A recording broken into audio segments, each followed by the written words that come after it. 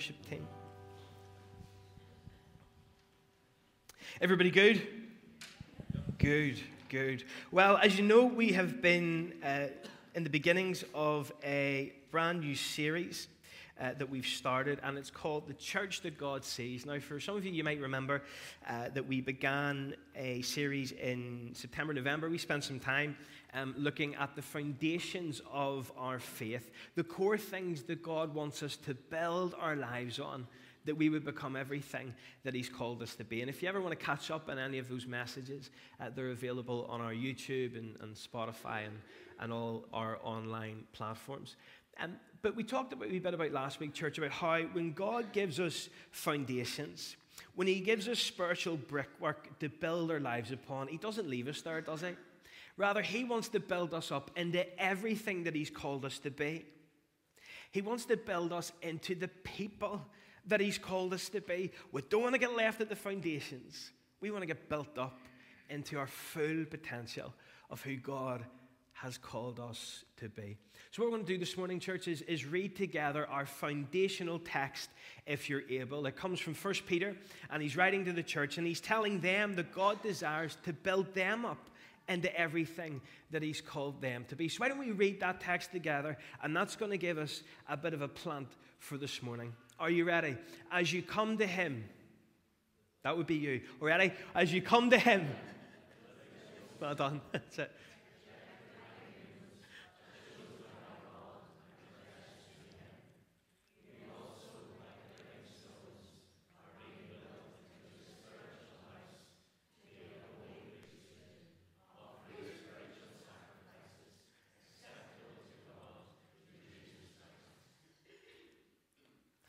I love how, especially because I've preached in England and Scotland, a couple of different places, and I love how usually when we get folk to read, the congregation to read the scripture, the accent always comes through.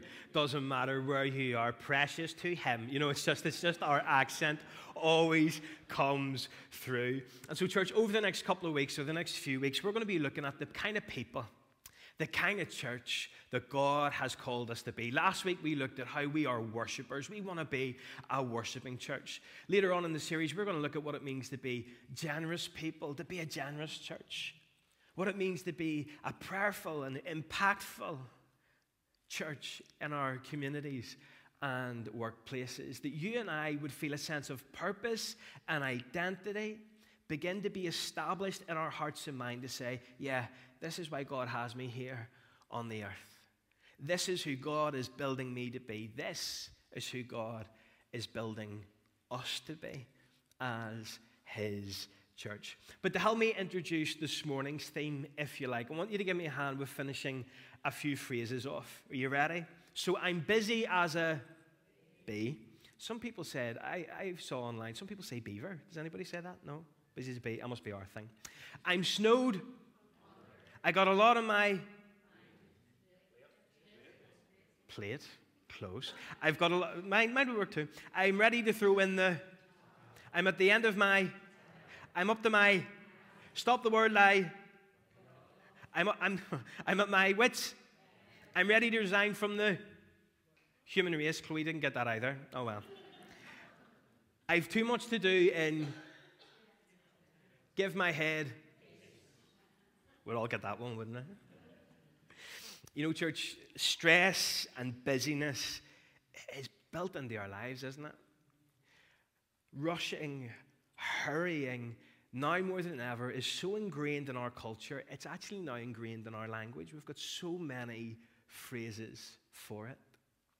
You know, actually, hurry is now it's not a medical condition as such, but now psychologists and doctors are now talking about hurry sickness. And there was a doctor called Meyer Friedman, and he actually was the first cardiologist to connect severe stress and severe anger to heart issues, right? Hurry, church, is so ingrained in our culture. Busyness and stress is really beginning to form who we are. And as believers, we're not exempt from it, are we? Do you ever see a believer and they really do have the joy of the Lord? It frustrates the life out of you, right? Because we're always so stressed and so tense and so busy. Dr. Friedman actually says this. Hurry sickness is a behavior pattern characterized by chronic rushing and anxiousness and an overwhelming, persistent sense of urgency, even when there's no need to be moving so fast. Here's a couple of statistics for you. The most common cause of stress is work-related stress, with 79% saying they frequently feel under pressure. 1 in 14 UK adults feel stressed every single day. That's 7% of the population. Inpatient hospital admissions caused by stress-related illness in the UK cost the NHS over $8 billion every single year. And between 16% and 64% had their eating, drinking, or smoking habits increase negatively due to stress. Church, we live in a busy, stressful world, don't we? It's all around us. The rush, the hurry, the go, go, go. But you know, this morning, church, the Lord is inviting us to be a very different people. The Lord is building us into a different house altogether, because in the middle of our busy world, Jesus offers us rest. Jesus offers us peace. And this morning, that is accessible for each and every single one of us. How can we access that peace? Church, how can we be a restful people of God? I love what Jesus says in Matthew 11. He says this, "Come to me, all of you who are weary and carry heavy burdens, and I will give you rest. Take my yoke upon you. Let me teach you, because I am humble and gentle at heart, and you will find rest and joy for your souls. For my yoke is easy to bear, and the burden I give you is light." Church, our question this morning, how can we experience rest in a restless world? Would you pray with me? Lord, once again, as we come to your word, open our hearts, Lord God. No matter how we feel in our heart this morning, Lord Jesus, would you open those doors that, Lord, we may welcome your voice in to love and to guide us. Lord, would you open our ears this morning, Lord, and remove distraction, that, Father, we would hear your voice from heaven today. That, Lord, your word would go forth and bring transformation in our lives. That we may be, God, the people and the church you've called us to be, a people of rest. And in Jesus' name, we all said, amen. Amen. So, church, I want to begin our next bit with a wee bit of a quiz, okay? So, if you are either a new believer, you're not a believer, or maybe you're just kind of journeying back into your faith after a long time, don't you worry about this, okay? So you're exempt from this bit this morning. And all the believers got very nervous, right? The number of professing believers that got cut in half there. But here's what I want you to do. If you turn to the person next to you, okay, if you've been a believer for some time, and see how many of the 10 Commandments you can remember. All right, don't worry about the order. I got some looks there, right? Don't worry about the order, okay? Just have a think of how many you can get, okay? So have a go at that now.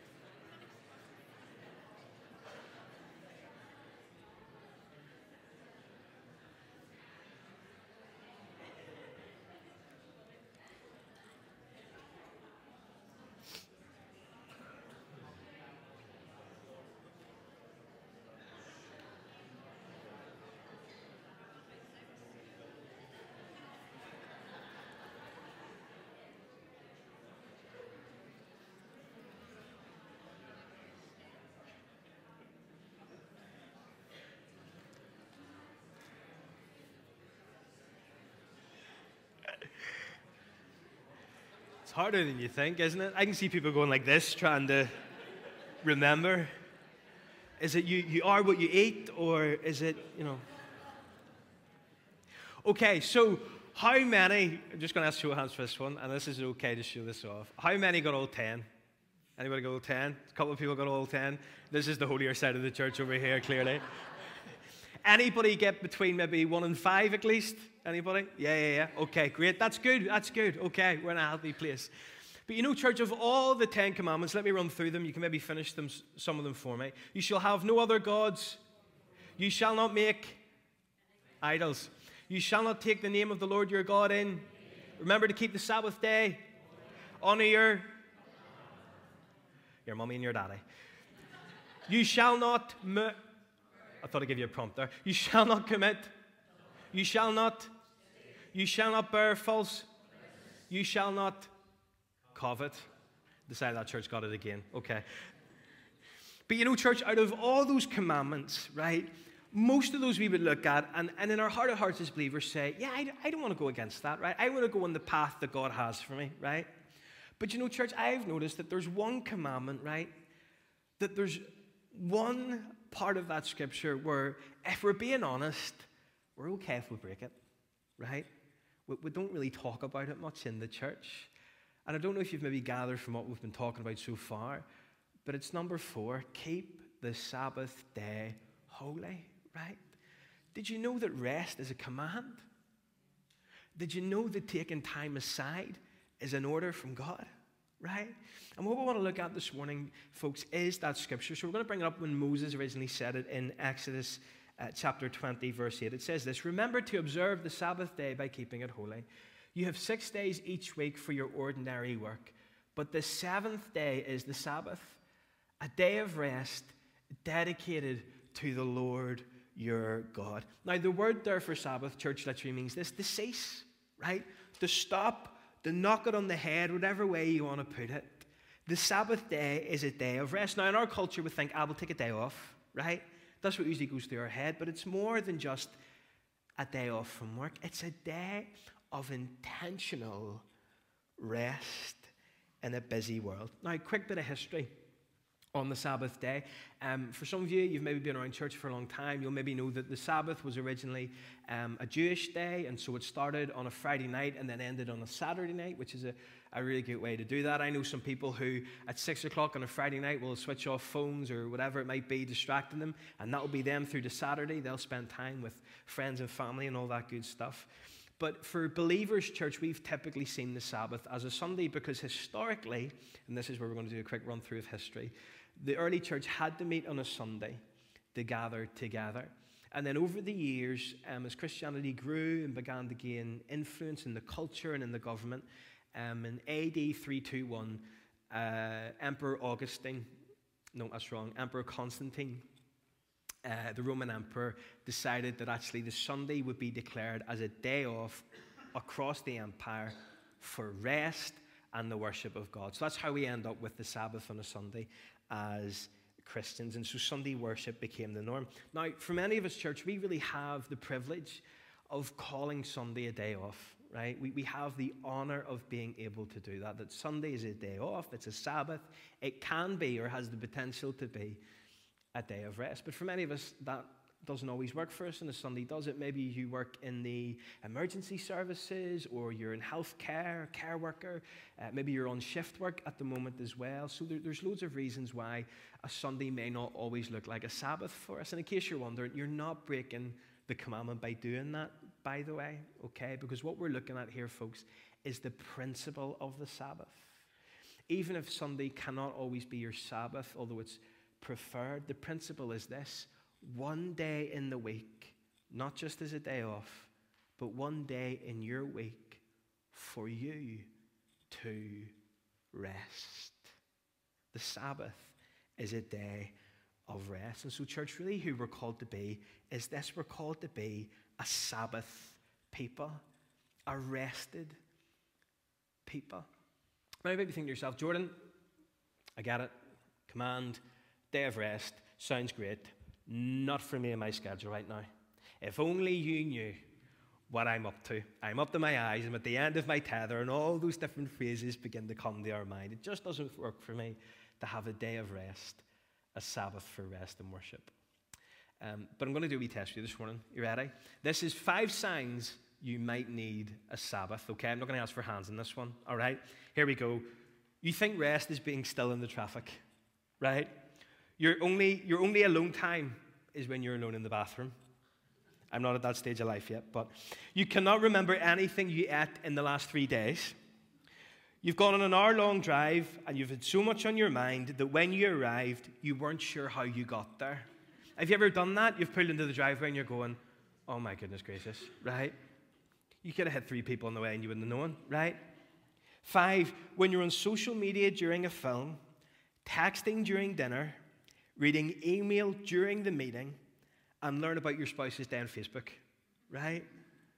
Those are some signs, church, that actually we need a day of rest.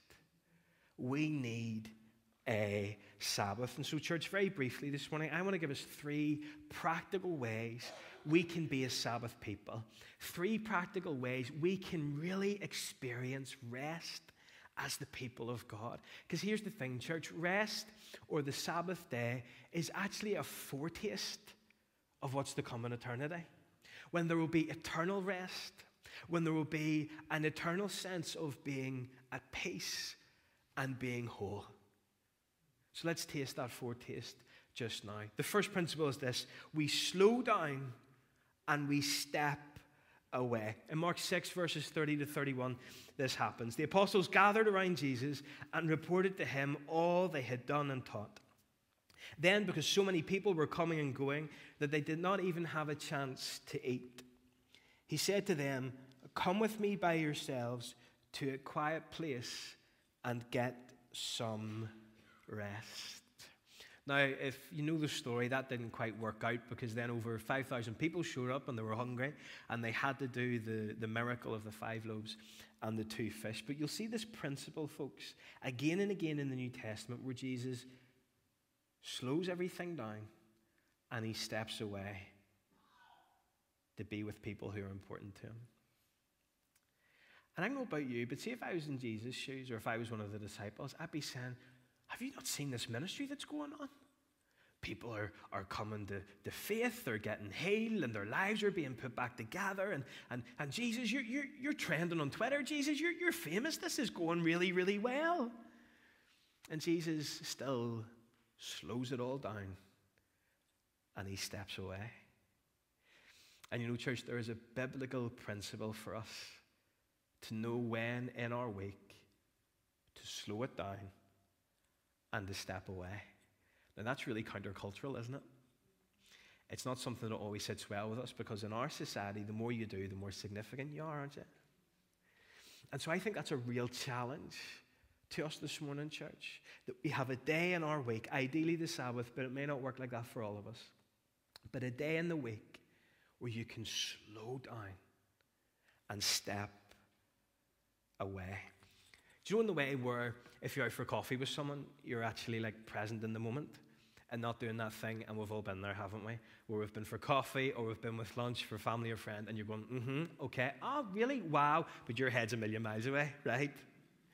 To slow down and to step back, church, is to be present in the moment with people who are important to us. For some of us, slowing down and stepping away on the Sabbath, it may look like getting out of the house and going out with the kids, or doing something as a family, or going out and meeting friends. For some of us, a Sabbath may look like actually being in the house for a change, right? Actually getting time to yourself. All the introverts in the room, yeah? You're like, close the door, leave me alone, right? It's my Sabbath, okay? We're all built differently, church, and slowing down and stepping away will look different for each and every single one of us. It's where we're willing to switch off from the rush of everyday life. It's where we're willing to press pause in that thing that we're working on, or that we're always thinking about. So maybe for you, slowing down and stepping away is time with family and friends. Or maybe it's time away from family and friends. You know what I mean? But it's different for everyone. We all need a Sabbath. Because here's the thing, church, see if we don't slow down and see if we don't need Sabbath rest. If we don't learn to come apart, we begin to fall apart, right? Because, church, our very design as humanity, we need rest. You think back to the Genesis story, and on the seventh day, God rested, right? And that was an example to us, not because God needed a break, because he knew that our humanity, we need rest. You know, in Soviet Russia, in the 1930s, Joseph Stalin was like, right, I want the Soviet Union to be one of the most productive nations in the face of the earth. And so, believe it or not, out of a desire to get rid of Sunday worship and Sunday rest for people gathering together as the church, they actually moved in Russia from a 7-day week to a 6-day week. And then they moved again to a 5-day week. And the whole idea was this: you can have one day off, but you have to work the rest. No time for worship, no time for gathering. Okay? And now we know why sometimes we take the church for granted in the West, right? But the point was this, that at least 80% at any one time, 80% of the workforce would be at work and only 20% would be at home, which means less time to rest, less time to be together. In fact, there were some factories that would run 9, 10 consecutive working days. The whole idea that the country would be working 24/7, 7 days a week, going. The machines in the factories weren't to stop. And you know what they found after a decade? They had to get rid of the policy altogether, because the people physically couldn't keep up without rest. And you know, church, one of the cry of our world today is a cry for rest, is a cry for peace that we're not getting in our society and in our culture right now. And yet here is the Savior of the world offering us a day of rest, to slow down and to step back if we're willing to do it. Some of us still might be thinking, Jordan, just a full day for me is impossible. But church, this God's Sabbath command to be at rest is out of his love and his kindness for you. Out of his concern for you, that you would be a whole person as much as possible. I heard a brilliant quote this week, and it said this: that God can do more through you in 6 days than you can do in 7 on your own. God can do more through you in 6 days than you can do through 7 on your own. In fact, Sabbath Church is really saying this, right? It's so practical. God, I trust you so much that I can slow down and step back for 24 hours and the world is not going to fall apart. It's an act of trust that says, Lord, this life is not in my hands, it's in your hands, and so I can rest. Do you trust him, church, with a rest day? Do you trust God enough for a Sabbath just for you? There's this kind of feeling I think that sometimes we get, though, that if we're not constantly working, if we're not constantly thinking or the hustle or the drive or whatever it might be, that we get a bit of FOMO, right? Fear of missing out. Right? What if I don't get to that part of my work that I want to do? What if I don't achieve all of this within this certain time frame? Or what if I'm not always socializing and being out and about, especially if that's what you want to do? But church, do you know what? Sabbath actually can benefit us in incredible ways. There's this story of 2 lumberjacks, and one made a bet against the other that he could chop down more trees than the other, right? And so they go at it, and the 2 of them are chopping away. And the lumberjack who made the challenge, he just takes a half-an-hour break in the middle of the day. Just a quick break, and then he gets on with chopping wood. And then it turns out, at the end of the day, he comes to the other fella and he says, how on earth did you chop more trees down than I did? Sure, you took a break nearly every 20 minutes.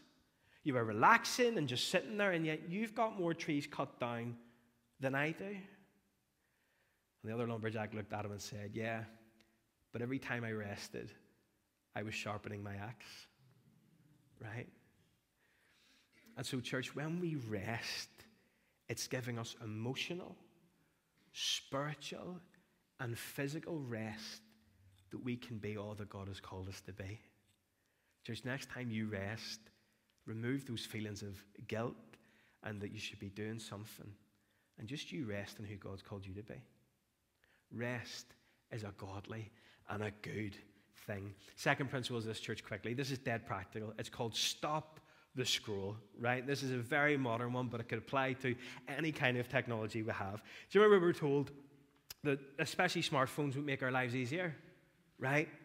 That they would make things quicker, that we would have more time, and instead we've ended up spending more time on our phones, right? Or maybe for you it's TV or a tablet or whatever it might be, right? Do you even notice that even if you're sitting in a room of people and there's a buzz or a ding, everybody goes, "Was that me? Was that you?" And everyone starts feeling their pockets, right? They're always on us all the time. And there's just this constant stream of information and entertainment that just goes. And even now researchers are saying, folks, that actually, do you know what? It's beginning to have a negative effect on the brain, too much screen time. Sometimes we've got to know when to stop the scroll. Maybe it's deleting an app for a weekend or for a week or for a day. Maybe it's learning to put the phone or the tablet or whatever it might be in a drawer just so that you can have your mind to yourself. You know, some researchers are saying that researchers are saying that it's affecting cognitive and emotional ability. It's affecting concentration and even our relationships. And so in our society, folks, I know we're drawn to the screen a lot, but maybe we've got to learn to stop the scroll. Maybe we need to know when to literally switch off a device. On your Sabbath day, what would it look like to stop the scroll? See, over the pandemic, do you remember that actually the news were saying, stop watching us so much? Do you remember? That so much information was coming through over the pandemic, over crisis, that the recommendation was learn when to turn the news off. Because you know what, church? I'm not convinced that our human brains were ever meant to know so much. That we were meant to know every crisis, every disaster, every government falling apart 24/7, 20 days a week, 27 days a week. Right? I'm stressed, right? Because we just don't have the capacity for it. We just don't. And many of you know that scripture, Psalm 23. It's quoted all the time. The Lord is my shepherd. I lack nothing. He makes me lie down in green pastures. He leads me beside quiet waters. He refreshes my soul. But here's the thing, church. See, for the Lord to lead us beside still waters, for the Lord to lead us to rest and refreshment, we need to be willing to be led away from some things, even for a day. Sometimes we need to slow down, step back, and stop the scroll. Now, here's a final principle for your Sabbath. Finally, it's about seeking the Savior. In Isaiah 58:13, it says this: keep the Sabbath day holy. Don't pursue your own interests in that day, but enjoy the Sabbath and speak of it with delight as the Lord's holy day. See, church, Sabbath is ultimately about giving God the first part of your day on the first part of the week. Sabbath is saying, Lord, you are so important to me. I'm giving the first part of this day to you that we usually would call Sunday morning. And I can understand what I might say, right, Jordan, I get that, but I can probably rest without God. It's not necessary, is it, for a day of rest? Well, here's the thing, church. We can never know Sabbath rest unless we know the God of the Sabbath, right? There's this story of an Indonesian pastor taught, and it was of a guy driving through one of the villages in Indonesia. He's on his way to market in this wee van with a wee pickup bed at the back, so he's got some space in it, and as he's driving through, he sees an older man, and he's carrying water on his back, a wee bit like this photo here. He's got water on each side, and he's weighed down by this water as he's trying to carry it through to the market. And so the guy in the van pulls over, and he says, do you want a lift? And this guy's delighted. He's like, absolutely, get the weight off me.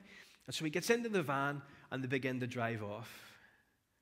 And as they're driving into the village, the driver turns around, and this guy's sitting on the chair, but he's still trying to hold the water up. And you see, church, so often we can try to take rest without actually giving it all over to God himself. Some of us are maybe sitting here this morning, and the Lord's offering us rest, but we can still feel the weight of what we're carrying on our shoulders. But Jesus offers us something very different this morning, church. Jesus offers us true rest and the true Sabbath, where his burden is not heavy, but his burden is light. And church, when we prioritize the Sabbath as the Lord's day, as his day that he wants for us for rest, we will find when we practice it properly, that weight begins to go. Because he allows us to take it off our shoulders and put it onto him. Cast all your burdens upon the Lord, for he cares for you. Church, on this Sabbath, are you willing to seek the Savior?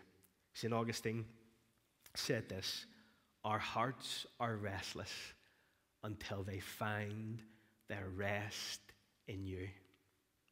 And maybe you're here this morning in church and you're thinking, do you know what, I would love a taste of that rest. I'm going to invite the worship team up just now. Maybe you're here this morning, you're going, do you know what, Jordan, I would love that burden a little bit lighter. Church, the Lord is here today. I know we're toward the end of the service, but we can still rise our expectations to say, Lord, on this Sabbath day, on this day of rest, I can give my burdens, this weight to you, that I could live as freely and as lightly as you've called me to live. Church, let's be Sabbath people. Let's be rested people, disciplined enough to know when to slow down and step back, when to stop the scroll, and when to seek the Savior, the only one we can find rest in. Would you stand with me this morning?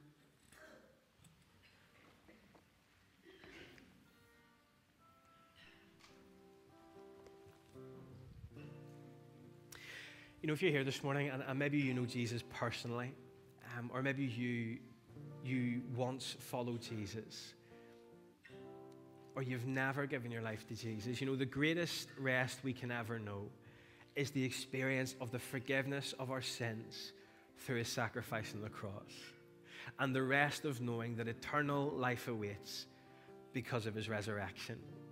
And if you would like to know Jesus this morning personally and experience his rest, his Sabbath, we'd love to chat with you after the service. I'll be about the front for a wee while after, and so will the prayer team just up at the front.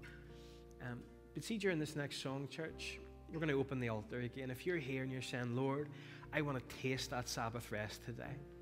Lord, I want to give this over to you. You feel free to come to the altar just now, and we would love to pray for you in this next song, that Sabbath rest in Jesus would be yours today. Let's sing.